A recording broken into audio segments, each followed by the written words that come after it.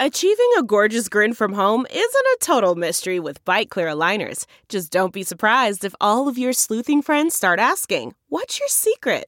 Begin by ordering your at-home impression kit today for only $14.95. Byte Clear aligners are doctor-directed and delivered to your door. Treatment costs thousands less than braces. Plus, they offer flexible financing, accept eligible insurance, and you can pay with your HSA FSA. Get 80% off your impression kit when you use code WONDERY at Byte.com. That's BYTE.com. Start your confidence journey today with Byte.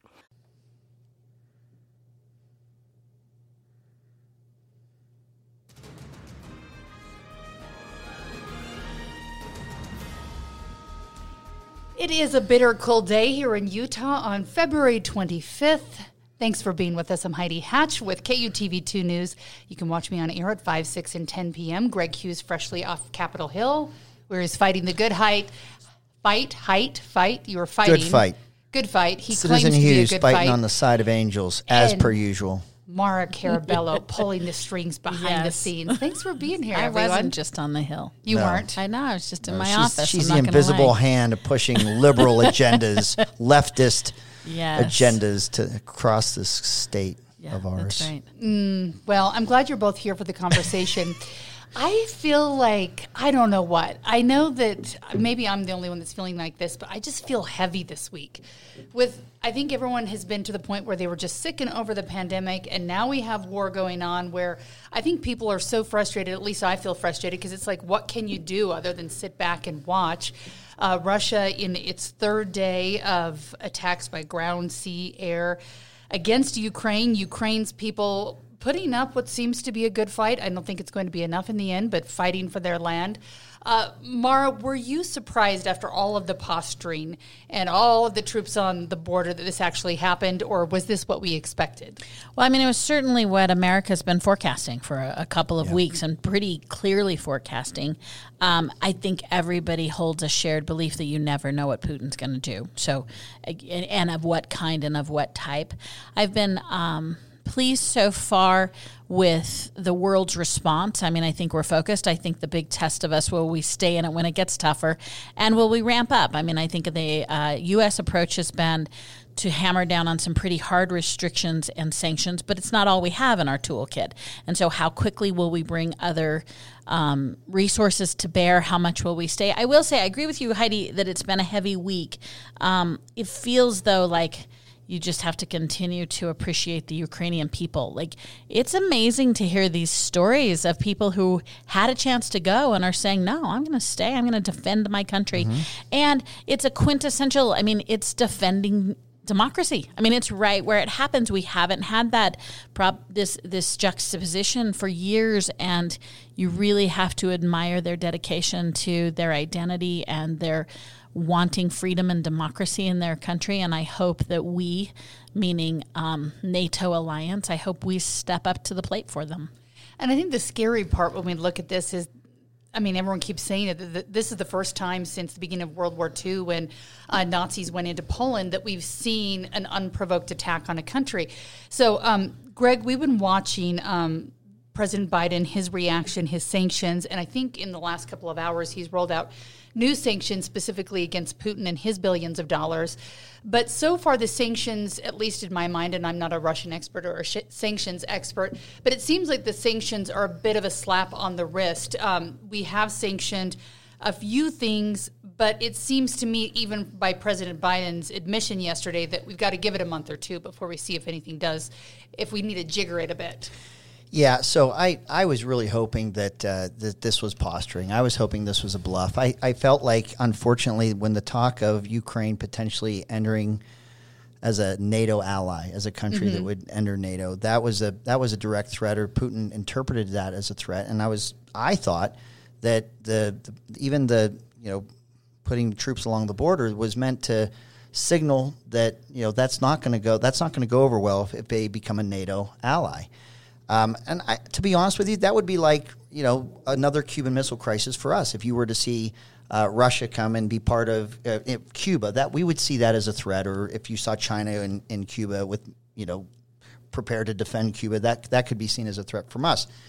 So I was hoping that, and there was a good op-ed from from John Huntsman saying that the NATO conversation, they've never really qualified. Their GDP's never been big enough. It's regrettable that conversation ever happened because it did heighten everything.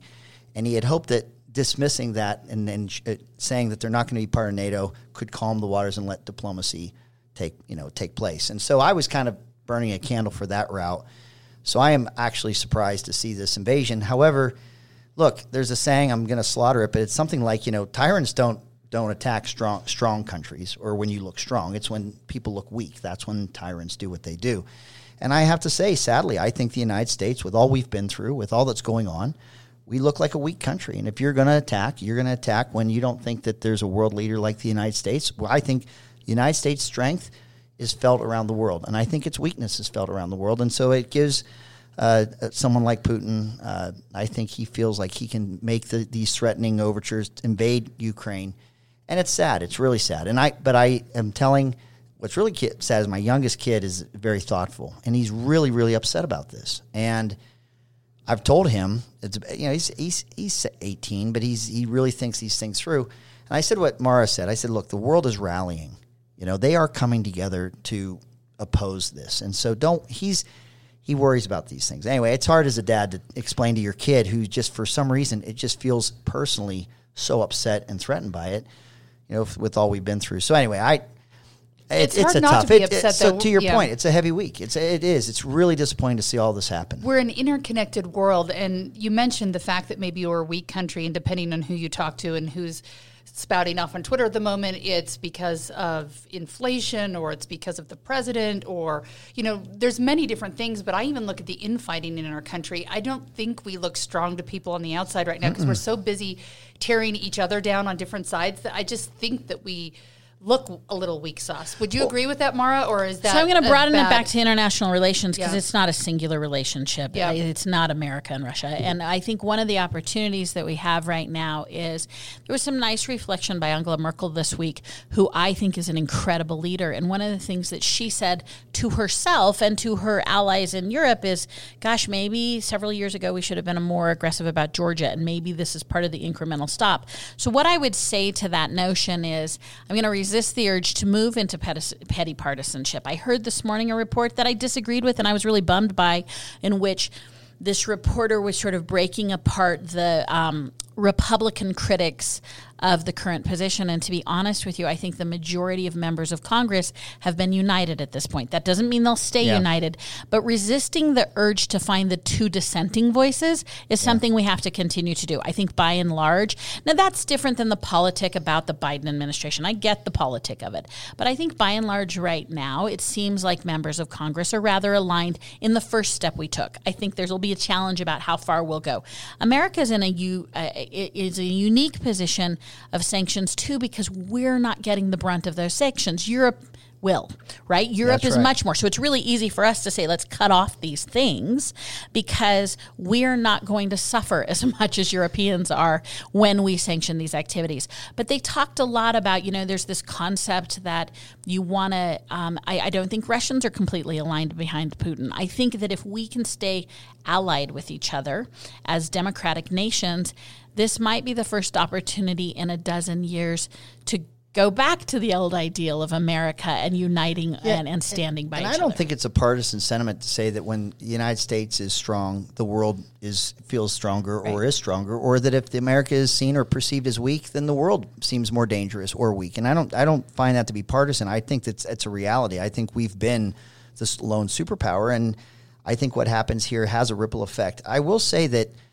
America's just, because of everything we've been through, you're not seeing I don't think you're seeing a conventional wisdom emerging from this, like what we should do.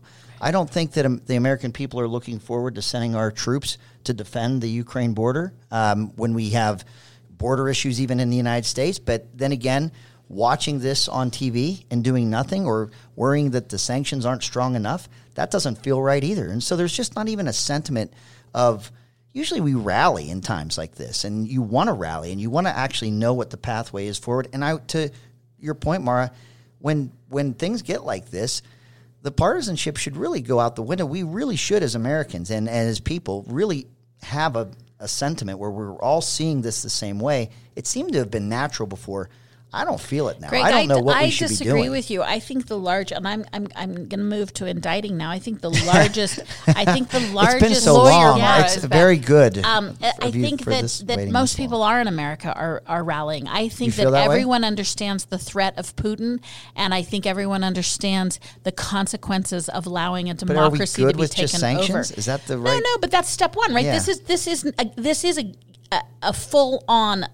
I'm going to say game. I don't mean that in a frivolous way, right? Yeah. You've got to take the moves when you make the moves. You don't go all in, and you have to make assessments. So we're at step 3. We're not at step 1. His invasion was, whatever we are in the step.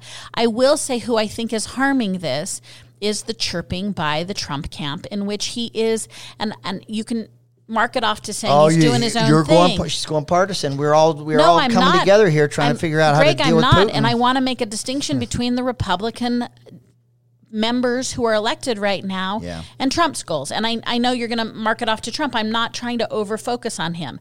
But that sort of chirping about the politic of it right now, I think is tone deaf to it. And I'm not going to indict the Republicans. I think the Republicans in office are doing the business at hand. And I actually don't think I see at this moment, next week we may be talking about the dissent. But I think right now I am hearing one voice. And I am hearing a call that says we can't let what Putin is doing stand. Now, do we have to let it play out? So I am feeling sort of a coming together, not in a 1940s way, but in a way I haven't felt. Or a 9/11 way. But in a way, well, that was about us, right? It's you're easier right. when it's about us. Yep. Yeah, that's true. So I'm not going to be, I think it's a heavy week, but I am not feeling partisan. I'm actually feeling a little like we might rally. Do we need to roll back the hands of time? I'm wondering if, it's not popular right now to have a Keystone Pipeline or to have drilling down in the Four Corners region of Utah. But if we want to find ways to be stronger as a country, and I know we want to be greener in the future, do we just need to get back on our feet where we can take care of ourselves? Does that help us right now? I think energy independence is important, and I liked it. I liked when we were, and I thought that fuel prices were lower, and I think that the dependency on foreign oil is going to be costly because of this. So. And so, I want to say also to Mara the point you said, agree with her face. I can feel your look, but I will say too that when it's not about us, we feel it differently. Well, let's remember that after the Olympics I think it was even in Russia when Obama was president, they invaded Crimea, right? So we've had Putin do this before, and so it's not like this isn't happened. That's what Europe's talking about. Should we have let them go in? Obama, so Obama, we lived through this through a different presidency as well. So it's not like. So, it's not. I think this is a watershed moment. The one thing I'll say about the issue of talking about oil, I think energy independence is important, and it's a different issue. I think that when we try and do a direct relationship between, we don't get our oil from Russia in the simplified version of the world. Europe does. We don't get our natural gas. But right now, what you would do to flood the market is look at oil reserves. It's all the supply and demand. You wouldn't look at initiating new drilling, right? Like that's a long play. You don't use long plays to help short plays. And the oil prices are caused from an undue amount of banking 8 years ago. And so this simplified version of Russia goes Keystone Pipeline being shut down and the oil and gas leases being suspended don't long have anything play. to do with it? No, we've got oil reserves right now where it's a problem that the oil prices are so high, and it's a solution for America. America generates oil as well. So when oil companies do well, a lot of American sectors do well. It's not as simple as Russia did this, therefore we have a supply demand on the North American continent. We're about to do indirect relationships with Iran. That will be more important to our oil economy than what Russia is doing. I think the gas oil industry of Russia, Germany, Merkel's not in charge anymore, and it's nice that she thinks the way she does, but I'm telling you that Schultz has the same point of view. No, but they wouldn't shut down they weren't ready earlier on to shut down that project, that oil pipeline. It was only just recently they've basically That's right. They've made the biggest sacrifice so far. Yeah, but it would have been better if they were doing that earlier on. But they're dependent on that oil from Russia, or felt that they were. No, oil dependency on Russia matters. I just don't think it's why I'm pumping what I'm pumping on 33rd. City's name? How do you say that? What is that name? I think in the 80s we called it Kiev, and now we call it Kyiv. Right? So here's the definition of the difference. So growing up, we've called it Kiev. And that is the Russian pronunciation, as I understand it, of what the city is. Now, people who have lived in Ukraine have always called it Kyiv. And I think now that the world is listening and seeing that Russia is the aggressor, and this is Ukraine's land, I think is the shift in how we're saying it. Nice. And so for a while I couldn't figure out either, but I think it's offensive to Ukrainians because to pronounce it. Yeah, so for them it's Kyiv. So let me just add this little twist because I didn't know that, and I can't believe I didn't know this till today. The mayor of Kyiv is Vladdy Klitschko. Vladdy Klitschko was heavyweight champion of the world. His brother Vladimir Klitschko was also heavyweight champion of the world. For over a decade, these two brothers have ruled the heavyweight ranks. Now, why is that important? In Europe, these two brothers, and the one's the mayor of this Ukraine, and they're, by the way, saying, we're not moving an inch. We're going to fight, and we're staying, and we're not going anywhere. We're going to fight, and we're going to defend our city. They filled NFL-sized soccer stadiums with fans across Europe for these heavyweight fights. So for these two brothers who are incredibly prolific in sports to be literally on the front lines, this is actually going to draw the attention. They probably have a larger audience than a head of state would with Europeans and even with Americans. I mean, at least I know who they are. But anyway, to have these two brothers uniquely and sadly in this fight and on the front lines of an invasion, I think it will draw important attention. And Europeans love these two brothers in terms of their being heavyweight champs. So I think Zelensky too is an interesting character too that I don't think people have largely taken seriously until now. But he's been very eloquent. When I've listened to him, I mean, his messages to his people about taking up arms and fighting and not running with their backs and facing them forward, I thought he's done a good job. It's not a message that's going to get to the Russian people, which I think he was hoping, but I think he so far has been a strong voice for his people. Yeah, for sure. All right, we've got to talk about the legislative session here in the great state of Utah because they only have a week left, and this is sort of when all the excitement happens. Everyone crams everything in and gets it done. A lot going on this week. It seems like the funding for the full-day kindergarten that we've been talking about, I think, is getting cut and changed as we speak while we're in here. The ballot initiative to end vote by mail dies. Greg, this was a Republican measure. Did it have any reason to pass? Was there anything good in this? The ballot measure on it was never going to pass. And look, I think that it was I wasn't really excited about that endeavor because I think that it's too easy to say that anyone who wants to stop vote by mail doesn't want you to vote. It's a vote suppression effort. And if that's what the perception is, even if that wasn't the intention, that's a losing cause, as it should be. Should we have chain of custody and should we have confidence in our election process? 100%. And if we have ways to improve it, we cannot be afraid to understand how people vote, make sure that those that are eligible vote, not let votes be canceled, and make sure chain of custody happens the right way, the proper way. Those shouldn't be partisan issues, and that shouldn't be something that someone likes and someone else opposes. We want open and honest elections, and we want high participation. So not only was I pleased that it died, I was pleased that there was for a moment there was somewhat of a sister bill associated with it, and I was really pleased to see that both Republicans and Democrats sort of stood up and said what Greg said. Hey, listen, we've got a good system here. You can trust it. Yes, should we continue to tweak it? For sure, but don't participate in voter suppression and scare tactics. And I was really pleased. I thought it got some momentum a month ago when the legislature was starting, and I'm glad to see that it died. Yeah, it's interesting to see what's going to get wings and fly and what's going to die. So that people one is would have roundly rejected that ballot measure because it would have been seen as voter suppression. Well, and I mean, I don't even think they got 1% of what they needed. Although sometimes ballot measures surprise me, like when the legislature got the power of Grayskull to call themselves into session. That was I didn't really see the people voting for that. Totally I know. We amended our Constitution with frivolity. No way. That was so they great. They duped us. That was me. I was on the clock for that one. That was a great one. We know it. We know That's checks and balances, baby. That's the way that the branches of government. That's the way the branches of government ought to operate. Yeah. The governor shouldn't have to give permission for the legislature to call themselves in special session. That's why you have a legislative body. And respectfully disagree.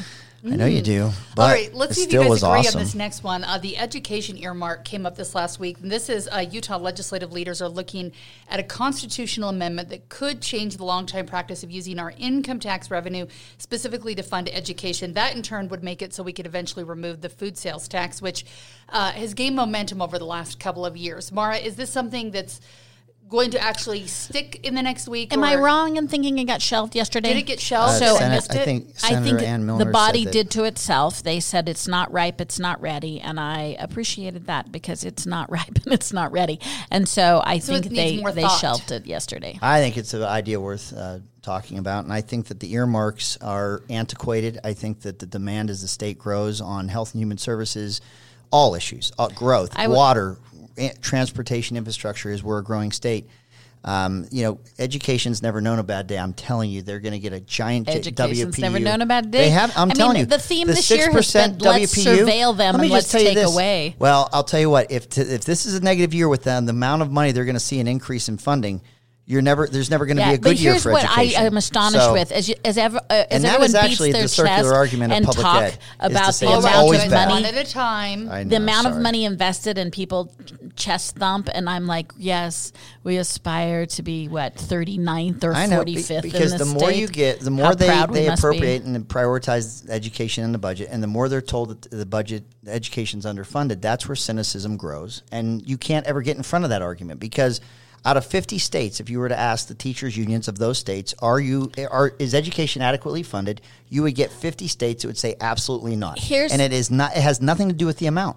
There's never a day where adequate funding of public education, where all sides agree we've arrived. It's never going to happen. Here's where I'm glad we're not doing major education reform this year. Is on the heels of the exhaustion of COVID, which was born on the backs, it feels like, of the education system. Whether it's that's been on the kids. Students, no, I mean it's all parts. Teachers, it's education had a really hard time. It's all parts of it, and I think that how exhausted we are by the brutality we've been through in the last couple of years. It's too much directing the policy conversation. So I'm glad that we're taking a time out this year and maybe getting some distance from COVID and long-term policy making in education. One thing that I do believe is still on the table right now is the eviction expungement. That's House Bill 359. You get to go next because I know you're going to have an opinion about this as someone I didn't even know this bill existed, actually. I'm guessing you have a feeling about this. So we're talking about expunging people's criminal histories in a different bill. This one would make it so, I think after 3 years, that you would get that eviction gone so that you would have an easier time finding housing. So, is this a good idea? Or it's a great idea. I don't know why Greg would have anything but love. So Kirk Cullumor is carrying it, and he's known for being sort of the guy sometimes that on kicks you out of your house. pro-eviction. And they've brought whoever you are called, the Landlords of America or whatever. Apartment Association, whatever. They have those guys at the table. They have low-income advocates. I thought they really sought consensus on this. All this does is after a few years, you can expunge an eviction from your record. And I think it is significantly hurting people who are trying to better themselves. I think this is a great bill. And I think it was a consensus-driven bill, unless you're maybe a hater like Citizen Hughes. I don't know. How could you hate this? In a tough rental market, you want people that have a rental history of having honored their lease. And if you have to say no to someone, the people that deserve to have the consideration or prioritization are those that have honored their leases. Is 3 years not long enough? No. Well, is it for credit? I mean, when you do a credit check of someone, do you know how many RC Willey credit things are on people's credit? I mean, in healthcare things, we don't just erase them. Even if they're prevalent, you don't erase them. So you might not hold them against them because it's so prevalent, but it's still the history. I mean, I find the ability to honor or to break a lease as relevant as anything else in your credit. I think it's part of your history, and I'm telling you, in a tight rental market, you want to be able to rent. So you just want more time. Because you can correct your credit score. You can rebuild your credit score. That's right. So if it mirrored what the credit scores say, then I would think that's a fair process. But I don't know where it gets some special kind of consideration versus the other financial obligations people either honor or break. You ought to know that when you're trying in a tough market where you're trying to find someone. Everyone's competing for finite housing. Those that honor their commitments and pay their bills ought to be prioritized over those that have not. And unanimous coming out of committee. I think it looks like it's got some legs on it. It's a good thing I didn't know about it because everyone would think I was a Grinch. You'd be out there speaking against it. Well, what would be the fair amount of time? Now we just think. I don't know. 5 years, 6 years? I don't know. What is it if you have a bad mark on your credit, how long does that take? I don't know because I have perfect credit. I don't know. we wouldn't I don't know. Whatever that is, that's my answer. I don't know. Okay. This one I was happy to see through. We've been talking about this. I did a story back in November or December of last year about the best friend and the widow who sat down to talk about Dr. Scott Jolly, who died by suicide after he had to seek his own mental health care treatment at his own hospital. It did make it out of committee unanimously, but now it faces a House and a Senate battle. I hope it's not a battle, and then that one passes through. It really would only affect the University of Utah. Do you see anything stopping that one, Mara? No, I think this is solid. I think this came from a good place, and I think they actually drafted well. This is a tough part of code. Some parts of code are just are a little tougher to draft. This looks like did it have any kind of fiscal note? That's the only thing that hangs bills up. It does not have a fiscal note on this one, so I think this one probably will be smooth sailing because it really only basically tells, I think, the University of Utah healthcare system do it. I think they're hoping that once they do that it'll become the norm, and then maybe IHC will sign on, and then maybe they can go get a congressional It's almost like a test run. Not quite, but it has that sensibility. I think so, and then maybe being a domino that falls. Another one that I've been personally tracking, I am on fire about. I'm not very pleased about this, but the Utah Department of Health, we did the story back in November about the 100 questions. They basically force you to answer after having a baby if you would like a birth certificate, and if you'd like a birth certificate, well, you don't really have a choice. I think you need a birth certificate in this country. So State Auditor John Dougal, behind the scenes, has been negotiating with them for several months to try to get those questions narrowed down. Representative Perucci's been doing it too. My last conversation with them, they had it down to 27 questions. They thought they had a deal with the health department. They go forward, and then they realized there was a back door the health department was using. And I think the back door has always been open, but they ask the hospital to answer a bunch of questions about you. So they give you a list. I don't know if it's 100 or 50 or 90 questions, but they ask you to go into your HIPAA protected personal records and fill out the answers and then send them to the health department. So the negotiations, in my mind, were just for show because they were still going to get the information. Mara, is this sounding like it's happening in good faith? So I don't know if it was your story. I'm whooped up about this because this is one of those bills that does more harm than if there was no bill, because it gives the appearance of solving a problem. You're right. And when you give, and so those who are being tricky, Department of Health, can say, what are you talking about? Last year, remember, we passed this. This does worse than that.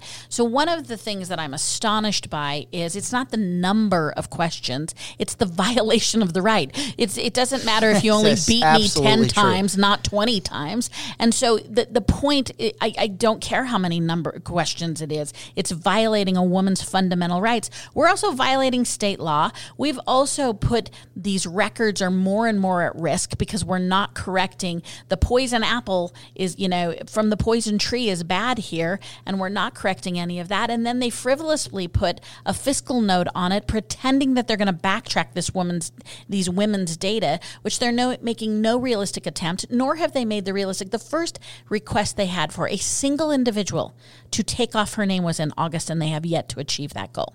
So I have no faith in this system, and I'm really worried that all the right words are there and all the people are saying the right things, and it's worse than doing nothing because now they're hiding it.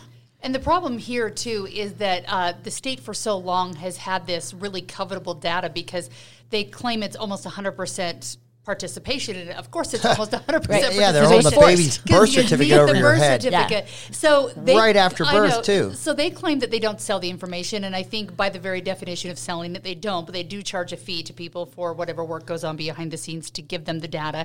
And I think that's why they want the fiscal note. They lease it. That's awful. Yeah, nice. so once they lose that money because they can't not sell it, charge a fee for it, they're going to need some cash from the legislature. So the question is, do we give them that money they're asking for, the hundreds of thousands of dollars, or we say, go back to your office and let's figure out how to not do sketchy stuff. This is where in a brief, one of the shortest sessions, general sessions in America, our state does it in about 6.5 weeks. And there's just so much to consume in terms of information and so many bills. And so lawmakers, are a mile wide and an inch deep in terms of how much information they can absorb to make good decisions on issues. And I like the short session. It brings a lot of different people from all walks of life. I don't want to lose that, but this is a problem because there are so many federal and state laws that protect someone's health information.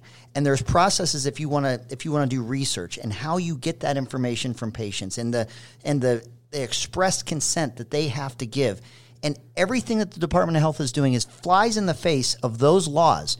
And there's nothing. If you could just line them up on one side of the ledger and then show their conduct and what they're doing to these mothers with their newborns, demanding information or trying to mine that information from the hospitals about them, it doesn't comport. You cannot follow the federal and state laws on this side and conduct yourselves the way that the Department of Health and these hospitals are. And I think that is the discussion that needs to take place with policymakers. But it's being done at a time where everyone is drinking out of fire hydrants and they just don't have the information. So they see a bill like this. Sounds everybody's getting on the same page. Yeah, sure. It's a consensus bill. We love consensus bills.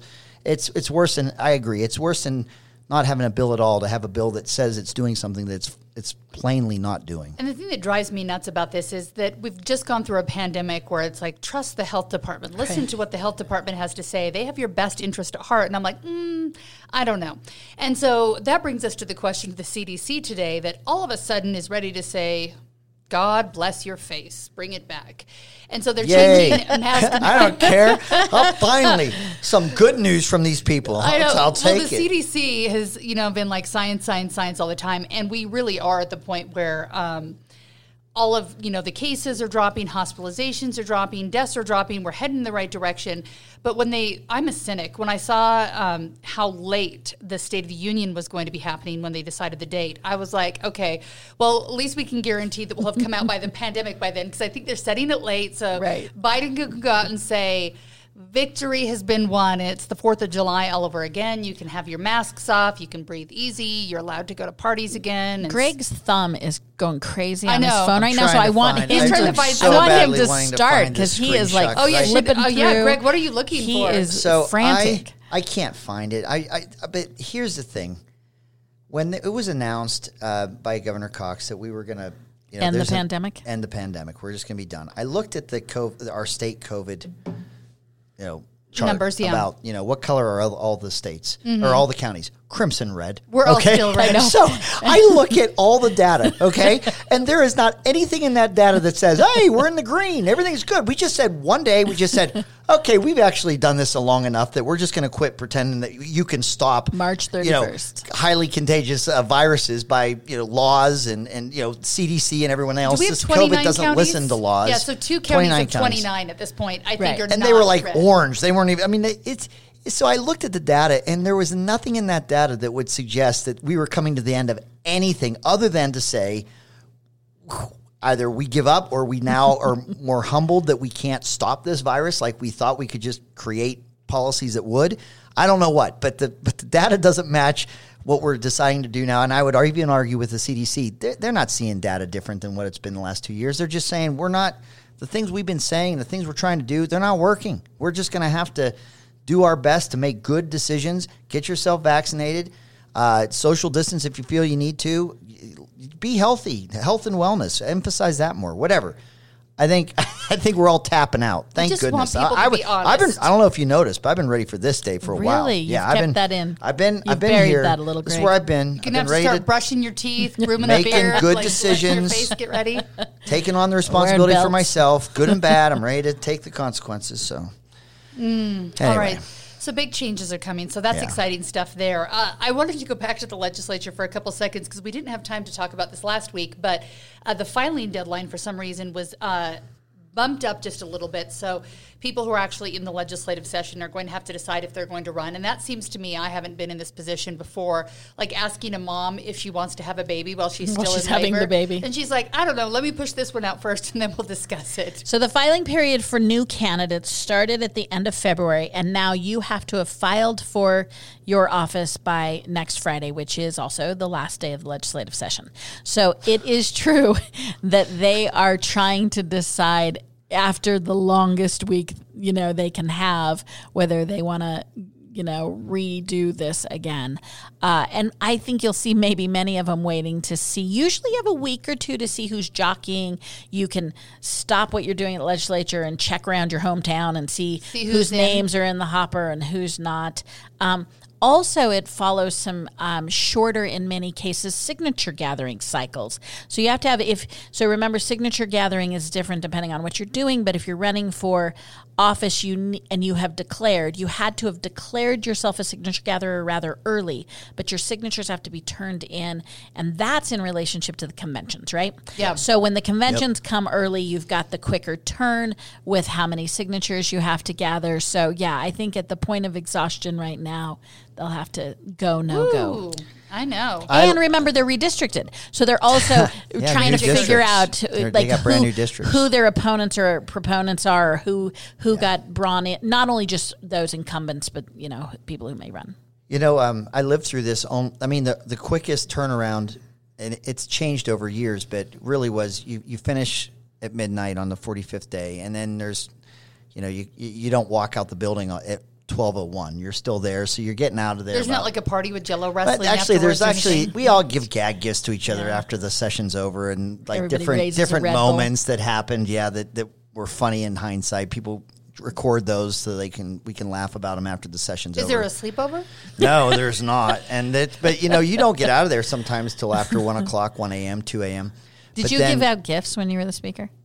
Gag gifts. Yes, not whoopee cushions, thoughtfully or like considered what? No, ones? not thought. When I was a committee chair, I used to take pictures of us in committee, like different lawmakers in committee, and then write a letter thanking the committee for our work, and then I would give a picture, like an earnest letter, like a real letter, Wow. serious. I like that a lot, and I did because I chaired committees that had a lot of bills, and we did a lot of work, and there was a lot. So I would. Heidi and I are looking forward to our earnest letter from you sometime this year. I'm one of those people who thinks nice things all the Heidi time. dutifully puts great topics every single week. She deserves an earnest letter. You just harass me. I don't even know what I could say earnest here other than no moss. I mean, I don't know what to say. But no, literally the next morning, we've had filing deadlines start. So you go to sleep, and then when you wake up that morning, filing has started. That's been exhausting. Having it in the last week, oh my goodness. I mean, it's not for the week. No, I will. It'll be very curious because you will see people having challengers, and they'll be doing that while they're trying to. Because, last 3 days are when more than half the bills are passed, or in the last 3 days. If I were going to challenge, though, and I really didn't like you, I would have filed February 29th. And I would just be it's so much fodder during the session. To sneak up on them? I would just be peanut gathering their entire session. It would be unfair, but hey, I wouldn't care. I'd be look at that. I've seen candidates look at do them that. Sleep in this, committee. Look at all the stupid things. There was a they former say. television anchor that was well known, and he decided he was going to run for office, and he basically just walked and stalked the candidate he was going to run against during the session. He won, didn't he? He did. How do I not know who this is? Phil Reeson. Oh, Phil Reeson. Yeah, he stayed the whole session and kind of just followed his opponent to committee hearings and watched him. Interesting. Yeah. I feel like that might have been a time when I was out of the state because I don't remember that actually happening. It was 2008. 2008. Yeah, I was living in Florida then, so I missed out on that. I missed out on the Phil Reeson. So was he a senator or in the House? House member. Interesting. Yeah. All right. Well, now I have something to put on my to-do list after I get done. Actually, that might have been TV. 6. I don't think it was 8. I think it was 6. Yeah, I still would have been gone by then. I think I left in 2005 for a 5-year vacation on the beach and then came back because I was like, who needs ocean and sunshine? I know. Why would you want Florida? That's a horrible place to be. Yeah. I know. It was terrible. Hey, I want to bring up our last topic of the day. We were waiting to see President Biden and his nominee. Biden announcing today that he will nominate who I think everyone thought the top pick was, Ketanji Brown Jackson for the Supreme Court. Mara, is this a good pick? I know there's a lot of talking behind the scenes that maybe she doesn't have the experience. There's a lot of talk. Do we listen to that talk or do we wait and listen until she sits down in front of... pick. She checks a lot of boxes. She's actually gone through the confirmation process. I mean, she's been a federal judge, so this will be the third time that people have taken a look at her. She's not a newbie to this process. One of the things I really like about her is she will be the first justice since Thurgood Marshall that brings defense experience, being a defendant, and I think that is overlooked often and a really interesting point of view. She also has just this expansive worldview. She grew up in D.C., and I think she grew up seeing some rough situations, and then she went to Harvard. And so she has lived in pretty rarefied air. She's lived in normal air. She has also advocated for defendants. I think her worldview is going to be really brought to the table. The other thing is she's considered a consensus builder to some degree. She's taking the place of the man she would be if she gets through. She's taking Breyer's place, and he was known as sort of a consensus liberal. And I think she appears to be cut from that cloth as well. So I think because she has been voted on by these same bodies before, one would expect, and I think early indications from the Republicans, they'll trash talk a little because it's obliged, but early indications seem to be that she should come through this process. Yeah, so there's like these betting sites, political betting that you can do, and she was the odds-on favorite, like runaway favorite. There's political betting sites? Yeah. Where have I been? So that was the... Have you ever placed a wager? No, but I've watched them to see what they think, because I didn't recognize this name, and then I saw that the odds were so high, so I looked to see who this person would be. So that was... And that D.C. Circuit Court, I guess, has a lot of national issues, or issues that have been more prolific than that she's ruled on. So there's some examples of, where she weighs in. And it's not her first rodeo on confirmation. So I think all those things are why... she was, an odds-on favorite. I will say, and I think I've said this in past shows, I just think it would have been better to not call the shot that I'm going to look for the most qualified woman of color that I can find. I would think that she would have been described better of all the available applicants, male, female, race, color, creed. This is the most qualified that I want to nominate, and without having to narrow it down amongst demographics. And I think it would have been a stronger pick inherently if it wasn't already picked by gender and color before she was her name was nominated. And both Senator Lee today and Senator Romney saying they're obligatory, that we'll listen to what they have to say. But as we've said, she's been vetted before, and I think really, like Mara mentioned, that vetting process is why Biden picked her, because it'll be an easy, smooth transition and probably not a lot of hullabaloo. She gave a great speech today. So they held a press conference, and Biden said a little bit, but then she has her moment. And I thought she was great. She was clear, she was powerful, and she really smartly checked a bunch of political boxes. Yeah. And by political, I don't mean even partisanship. She sort of spoke to her family. She spoke to sort of where she'll position. She started to frame who she was, which is such a savvy move. So she did a really nice I need to go back and watch that. I didn't have time yet, because I always like watching how people interact behind the scenes with family members and whatnot. So I think it's interesting. I think presidents have a right to nominate who they want to the Supreme Court. I don't think it should be judged on the ideology of the respective senator, unless there is something about the nominee that you could argue transcends their political, where you would put them on the political spectrum. If there's something like that, I guess that would be something that could disqualify a candidate. But I think Biden is entitled to nominate a candidate, and if they're left of center and they're liberal, is that a secret about Biden? It's not. I mean, that's who the president wants. But I think it's a two-way street. I think if it's a Republican president, that the same consideration should be afforded as well. They have a right to pick their nominees. And so, anyway, I'd probably listen, and as long as there wasn't like a criminal record and something, I think I'd be Can fine. I freelance a little while we're talking about the Supreme Court? Oh, yeah. I do think an issue that's really interesting to watch, if you didn't read that rather long-style article in the New York Times this week about Clarence Thomas and his wife, that is one of the most interesting issues. I'll try and stay sort of above the partisanship there, but she...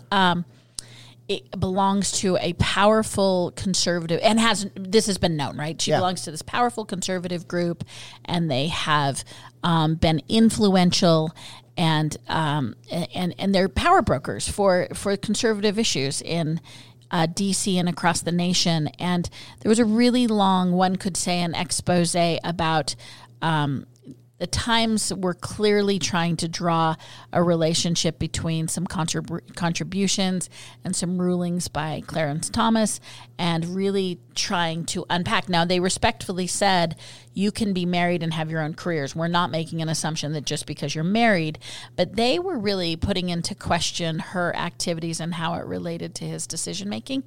And I just thought it was interesting because I have not seen quite this I haven't seen that route before where they and it I had think it's a mistake. I really do. And well, you should read it, Greg. They have some very specific. I mean, I don't know that you'll agree, but they have some very specific. She has been an activist. I'm not actually indicting the justice, but now, she has been. You should have some empathy for two people that are been public officials or have been engaged in public policy that and they made it you clear might align they because made it very clear that you can be married, and that in and of itself is not an indictment. And the fact that you align, it's not nefarious, right? No, it wasn't about alignment on issues. It was sort of about money. Okay. And that's an interesting question. Well, I'll have to read the article, but I will say that I was present for a speech by Neil Gorsuch, Justice Gorsuch, and he actually wanted to show the audience how often, how different justices vote. That you would think from the narrative that all justices that are nominated by Democrat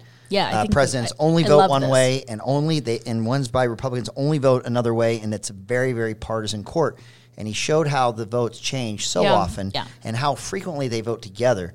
And he was trying to just kind of lower that cynicism and that and being painted in this broad partisan brush that he argues doesn't actually exist if you look at the statistics and look at how they actually come to their votes. So, and I think a lot of that probably comes from your worldview of how you were raised, or maybe your specialty in law. But I think that anyone who gets to the level of the Supreme Court takes law seriously, and they don't want to be looked at as a partisan hack. Well, and we need to change our language because what they come to predisposed to is a judicial philosophy, right? Yeah, that's right. If they have partisanship, it's whether they're originalists or so. There is a philosophy that they tend to shield through. It is not conservative, liberal, Republican, Democrat.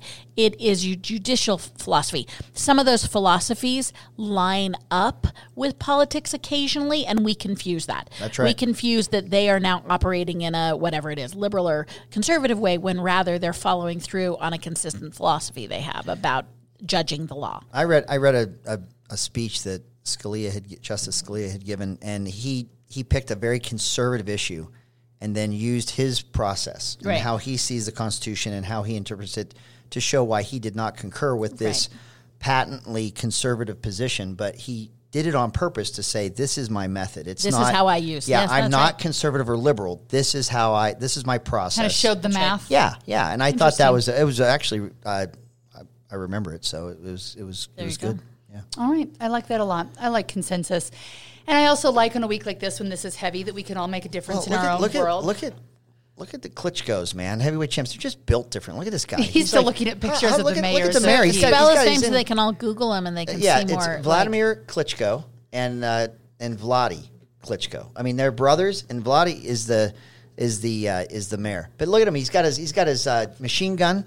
And he's in his camo. You are such a dude. I mean, that's Ukraine right there, man. They are just built different. These guys are tough. They are men and women are tough. They're not going to take this line down. Before we go, I have to. Have you seen the story? It's being shared, I think, on social media amongst, I think, a lot of Ukrainians Vitaly right Klitschko. now. But there's an older woman that was out fighting on the street with, I think, a Russian soldier in a tank or something. I think I heard the translation on the radio, and somebody translated it, and basically he was telling her to go away, and she's like, no, you screw off, this is my country. And it basically ended with her giving him some sunflower seeds and said, hey, put these in your pocket so when you die on my land, at least something good will spring up from it. Wow. And I was like, whoa, you go, girl. I'm telling you, I translated it all tough. wrong, but it was I'm telling you, they're not going to. I'm telling you, they're tough. Well, they need our backing. Yep. I know. I hope I'll be like that too. But I think when we're all frustrated with the world, we can look at the little worlds we live in, whether it's your neighborhood or your home or your school, and try to make that better, because that's essentially, the building blocks of making a nice world, right? So, well said. Go out and go be awesome. Thanks so much for joining us. Good luck if you're a legislator and listening to us on your ride home with that last week. Make wise choices, because if not, we'll talk about you next week. Thanks so much for being with us, and have a great weekend.